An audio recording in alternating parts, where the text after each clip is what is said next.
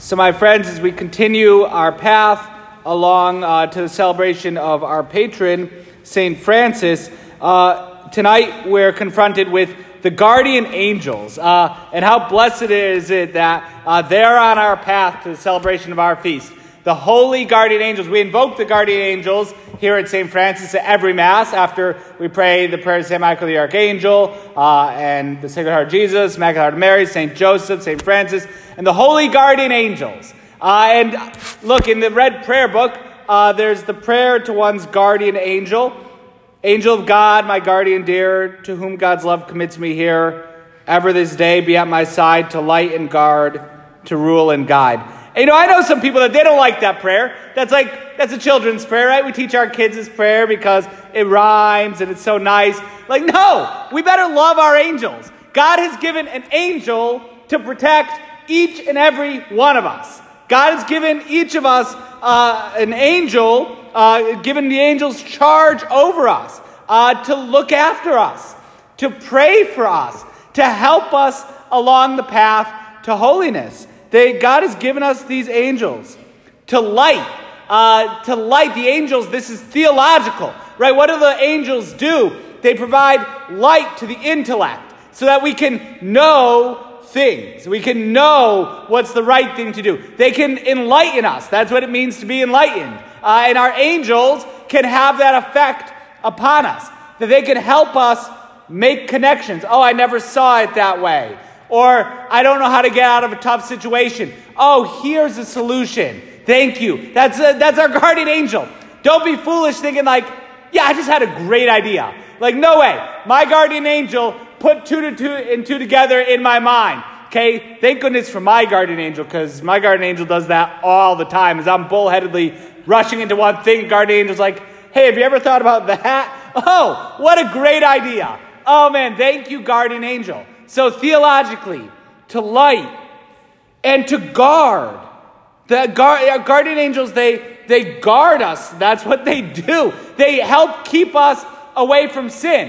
And so they can help strengthen us in moments of temptation. Again, through the giving of light, they can help us see sometimes the consequences of our temptations so that we're not as attracted to them when we see the wrong that our actions would do, when we see the hurt that they would cause. Our guardian angels can guard us also theologically, philosophically. Angels are really good at local motion. And so physically moving stuff around with God's permission, of course. And so sometimes our guardian angels can actually help us physically, not to walk in the path of danger. Not to if I kind of feel that moment of pause before walking into a place where I know I'm going to get into trouble. Guardian, again, it's not just me being pause. No, maybe my guardian angel's slowing me down a second so my brain can catch up and say, bad idea, Father Casey or anyone. Don't do that, right? Okay, good. Praise God. That's our guardian angels. To light and guard, to rule and guide. That our guardian angels, they help rule, that's govern, right? So it would come from Latin governance. And the angels, they share in God's governing power. And so as they help protect us, they're sharing in God's government of all of creation. And so when we open ourselves up to the guidance of our angels, to rule and to guide, they guide us along. They can't force us, right? Angels can't force us, but they participate in divine government, and then they guide us along, helping us. We still do the actions, but our angels guide us along. They help us, and they do it in participation of divine government. Angel of God, my guardian dear, to whom God's love commits me here, ever this day or night, be at my side, to guard and rule, protect and guide. Did I just get that wrong? I don't know. We all say it differently, right?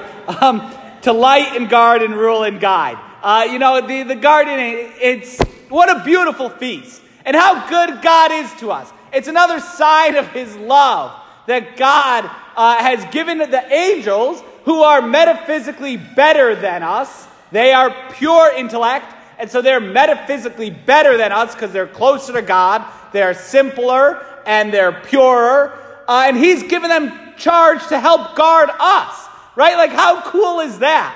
That God in his goodness, out of his love for us, has given these metaphysically better beings the task of helping us, of guiding us along.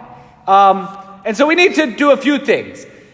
We need to open ourselves up to our guardian angels, right? We need to, our guardian angels, they can't move inside our will. That's only God and us, right?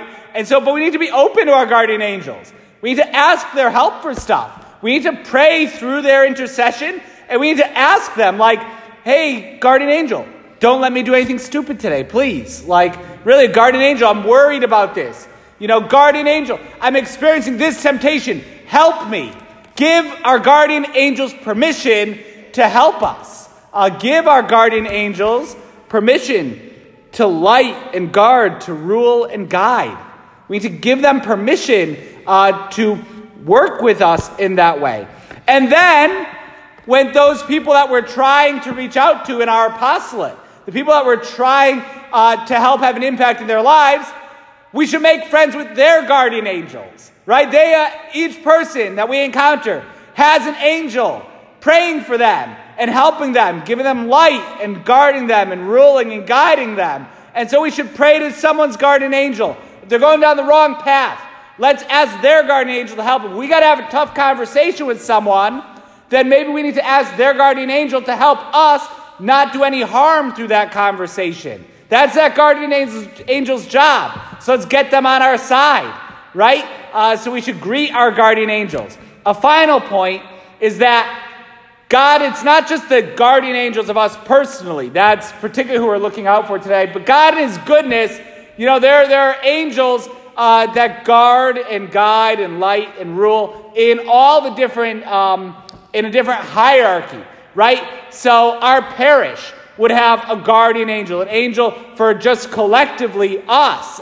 So we should ask, with regard to the things for our parish, we should ask the angel who's charged with looking after St. Francis of Assisi Parish in New Britain, Connecticut, to help us out. Let's be sure to ask that angel to help us along the way. Our diocese has an angel looking out for it. And so we should ask that guardian angel to help in the Archdiocese of Hartford, re-inspire love of God among the people here. Our nation has an angel looking out for it. And so we should ask that angel to help our country in any times of need. The church, St. Michael the Archangel is traditionally the angel attributed with guarding the church, the New Israel. And so he even has the role of a guardian angel in that way. So we should ask St. Michael the Archangel to help in guarding and ruling and lighting and guiding the church. And so we should pray to the angels with regard to any corporate body as well. God has given his angels charge over us. And so tonight we celebrate the holy guardian angels. Tonight we celebrate the goodness, it was in our opening prayer, the unfathomable goodness of Almighty God, that he's given angels to look out for us. And so we ask our guardian angels with us tonight to be by our side ever this night, to light and guard, to rule and guide. Amen.